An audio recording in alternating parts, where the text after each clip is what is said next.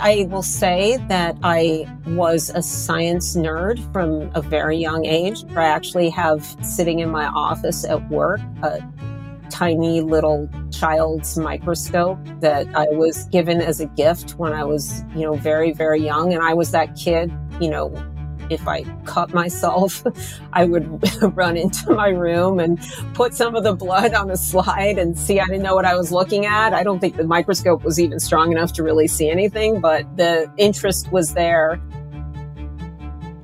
That was Dr. Jill Hollenbach, an immunogeneticist at the University of California, San Francisco. Today, that former self-described science nerd leads research into one of the mysteries of COVID. Specifically, why some people get the disease but show no symptoms, and what that can tell us about treating and preventing it. I'm Elan Verveer, and this is Seneca's 100 Women to Hear. We are bringing you 100 of the world's most inspiring and history-making women you need to hear. For years, Dr. Hollenbach and her team at the Hollenbach Lab have focused on a set of genes called HLA and HLA's relationship to autoimmune diseases like multiple sclerosis. But since the pandemic, the Hollenbach Lab has turned its attention to COVID as well. Their answer to the question of symptomless COVID may lie in a genetic mutation of HLA. Listen and learn why Dr. Jill Hollenbach is one of Seneca's 100 Women to Hear.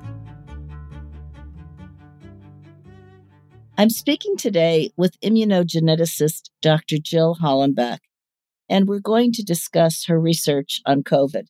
Welcome, Dr. Hollenbach. It's really wonderful to have you with us. I know our listeners are going to be very interested in this topic. Thanks so much for having me. Now, I understand you're leading research into who does and who does not get COVID. Well, first of all, I want to say that we're really focused on people who have tested positive for the virus that causes COVID, but never had symptoms. So for those who actually have had the COVID virus, but don't show any symptoms, why is that? Is it a genetic mutation? We think so. Probably not everybody, but in a proportion of the individuals that we've studied, it seems that a specific version of an immune system gene that we're interested in generally in my lab seems to make them much more likely to be asymptomatic. So perhaps you can tell us more about precisely what you're looking at in your research. Are there implications in terms of genetic mutation? What can you tell us about what you've learned? Sure. So my lab is generally interested in a set of genes called HLA, human leukocyte antigen. And I think a good way to think about it is to think about the transplant setting. So when we talk about matching for a transplant, these are the genes that we match on. And in fact, one major component of our study involved going back to individuals who were registered as potential bone marrow donors and asking them about their COVID experience, because we already have data on the genes of interest for them. So HLA are genes that encode important immune system molecules. And the job of those molecules is to present or show to your effector cells, your T cells in your immune system, pieces of foreign antigen or peptide, pieces of protein is probably the better way to put that, that are derived from things like viruses and bacteria. And then the T cells come along and they inspect those pieces of foreign protein and generate an immune response if it's something that is not supposed to be there. So the interesting thing about HLA is that they're extremely variable between people, between populations. So most genes have maybe one or a few different versions that we refer to as alleles. HLA has literally thousands and thousands of different versions that we see, across the globe. And that's why it can be so hard to match somebody for a transplant, because one person's HLA looks very different from another person's HLA. So what we and many others hypothesized, very early in the pandemic, was that different versions of these genes, because they're so important in the immune response to pathogens, might be important in differential response to the virus that causes COVID-19. And so we went out to start looking for individuals who had tested positive, because the important thing in studies like this is that it's very hard to control for exposure. So it's very hard to ask the question, does somebody who gets infected and who doesn't? Because there's so many variables in whether somebody's exposed to the virus, what kind of mitigation, have they been masking, and things like the humidity in the room at the time of exposure. There's far too many variables for us to really say for certain that somebody has or hasn't been exposed, or that their lack of infection is due to something genetic. But the question that we can ask is, when somebody has a confirmed infection, they've tested positive for the virus, what does their disease course look like compared to the person next to them? And we know that there's a huge range of disease course, everything from asymptomatic disease to, extremely bad outcomes, people becoming hospitalized, ventilated, we've had, a tragic number of deaths. And so what we want to know is what mediates that. What is there something biological? Is there something genetic? And is there something about their HLA that changes how somebody responds to the infection? And a lot of the studies up to this point that have been done thinking about not just HLA, but genetics in general, have really focused on the severe outcome end of the spectrum. And there's really good reasons to do that. People have gotten really sick.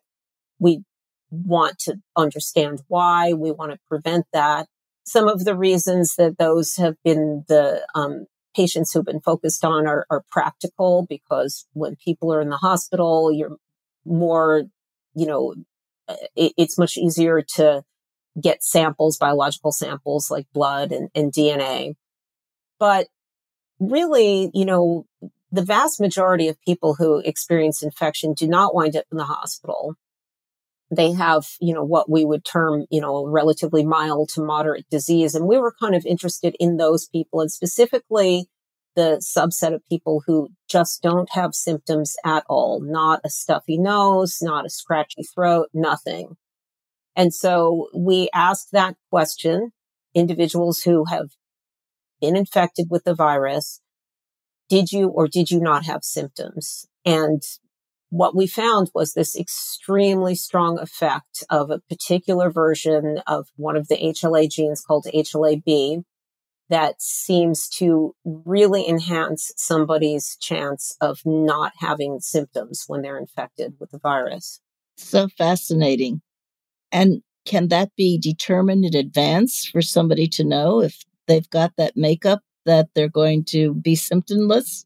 Well, first of all, I want to be clear, just because you have this particular version of this gene, so the gene is called HLA-B and the version that we're interested in is called HLA-B 1501, doesn't mean that you absolutely will be asymptomatic. It just means that you're prone, probably 2 to 3 times more likely to be asymptomatic. So I think that it doesn't necessarily ensure that you would be. I don't know that it would be particularly helpful for somebody to know that. It's not a test that's done commonly unless somebody happens, for example, to be a volunteer bone marrow donor. They might know their type, but I don't know that that would be a particularly useful thing for somebody to know. I think that, for me, it's more about what this finding tells us about the immunopathology of the disease and what kind of directions it can point us to in terms of possible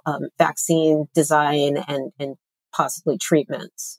So this is ongoing research as you keep probing and coming to various conclusions along the way? Absolutely. So, after this initial finding, we went back to the lab. We've since, and we're in the middle of writing this up right now. So I'm hoping that this paper will be released fairly soon, but went back into the lab to understand, first of all, can we detect this in other patient cohorts?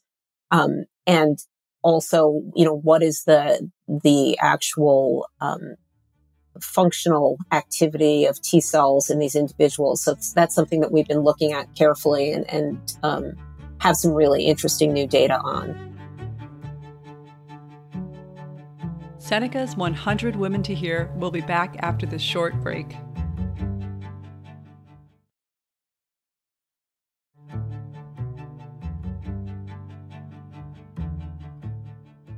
You head up a research team called the Hollenbach Lab. Are there other scientific questions besides those you've just been describing that you're looking at as well, trying to answer?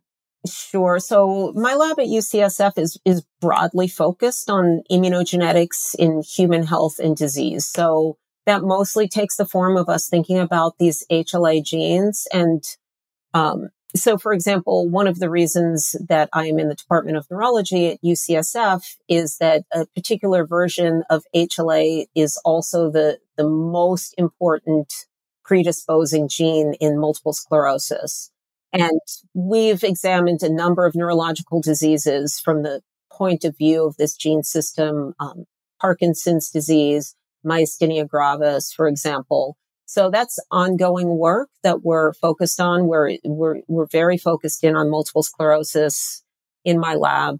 And we're also interested in other common ailments and how different versions of HLA predispose somebody or protect them from common illnesses, as well as ubiquitous viruses like cytomegalovirus. So we're asking those questions all the time in the lab, and that's really the main focus. And we were doing that long before COVID, but once the pandemic came around, we absolutely refocused a lot of our energies, as did so many others, to ask these questions. Well, and they're so important, obviously, because they affect just so many people who still don't have the answers they'd love to have, right? Right. On the one hand, it feels like it's been a long time and how are we still here and why are we still worrying about this? Nobody, I don't think, anticipated this was going to go on for so long. But, another way to look at it is there's just been incredible, remarkable progress made in a very short period of time. I'm completely blown away by, the amazing work that's been done all over the planet trying to understand this disease. And it's really just been an incredibly impressive scientific feat. But I think that, people like me and my colleagues are just incredibly motivated because we're the same as everybody else. We've experienced the pandemic the same as everybody else, right? And, right. I first started putting together the project to look at this, like so many other people sitting, in my home office on lockdown. So I think there's, a lot of motivation across biomedical science to answer these questions. Well, and I think that's true about your mentioning MS as well. So many people are afflicted with that. Absolutely. Yeah. And it's an extremely debilitating disease and impacts, people in the prime of their lives. So, in general, this is just extremely gratifying work to do. And, I feel like I've been really fortunate to have been able to focus my work life on solving these problems. It definitely helps me to feel a little bit less helpless in the face of what we've all experienced. Well, it's certainly critically important. Can we talk about you a little bit, you personally? I know you're an immunogeneticist. Mm-hmm. What does that mean? I mean, it's a big word, and I'm sure our listeners are wondering, what does she do or what does that field represent? Sure. So it's really a subfield of genetics. I trained as an immunologist. I did my PhD in immunology at Berkeley, but I did my training during that time in a genetics lab. And so it's a subfield of genetics where we're focused specifically on these very variable immune response genes. And it really requires an entirely different way of approaching genetics and thinking about genetics because of the high levels of variation, but also because it's so important to consider the structure and the function of the immune molecules while we're thinking about the genetic aspect. So it's a subfield that's generally focused on things like transplant and autoimmune diseases, but it really has kind of far-reaching applications. That is certainly wonderfully rewarding, it sounds like, to be able to explore these areas. How did you get interested in this field? Was it your upbringing? Was there a moment when you really said to yourself, I want to be a scientist? Yeah, I will say that I was a science nerd from a very young age. I was interested in scientific things as far back as I can remember. I actually have sitting in my office at work a tiny little child's microscope that I was given as a gift when I was, very, very young. And I was that kid, if I cut myself, I would run into my room and put some of the blood on a slide and see. I didn't know what I was looking at. I don't think the microscope was even strong enough to really see anything, but, the interest was there. I used to, graph the details from my doctor's appointment and things like that. But, actually when I was growing up, I didn't really understand that being a scientist was a job. I grew up in a Jewish family where if you were interested in science, you became a doctor. If you were interested in letters, you became a lawyer. And those were kind of the only two options that were presented to me. But, during the course of my education, I really kind of fell in love with immunology. That was during a period of time when I was working on my master's degree in public health. Mm-hmm. At the time, I had actually been interested in going into women's health and health policy. I had gone to work for Planned Parenthood straight out of college. But I got a little bit sidetracked and fell in love with immunology. And then during the course of my PhD, I was particularly interested in HLA because my mother had rheumatoid arthritis, and HLA is very important in autoimmune disease and including rheumatoid arthritis. And that kind of sparked my interest and had an opportunity to work in a lab that was focused on these genes. And it's been quite a long time. The rest is history. Here I still am. Doing important work. Did your parents nurture your interest as a child in science, or were there mentors along the way who inspired you? I think, my parents, my father was a CPA. My mom had been an English teacher. They were not really STEM people.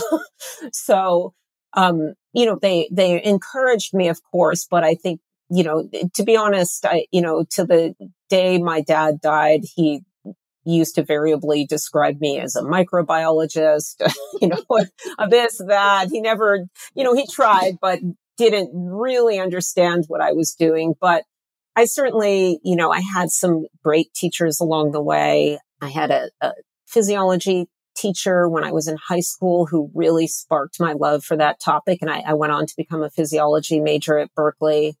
And then some, really key professors during my time at Berkeley. So, some great mentors along the way, and peers and colleagues as well who have been extraordinarily supportive through the years. Well, here at Seneca Women, we often emphasize how important it is to have women in science, and we still have to do better in that respect. I think you'd agree as a general proposition. But I wonder what you think about why having a women's perspective is important in your field, if it is. Well, I guess what I would say is I don't know that as a woman, I necessarily have a different perspective, at least not on the science necessarily. But, as a professor at a research university, part of my job is to train the next generation of scientists. And I think that that's where, having representation is really just so important. I think that, we bring to the table a different set of life experiences, a different way of having experienced the world and moved through the world.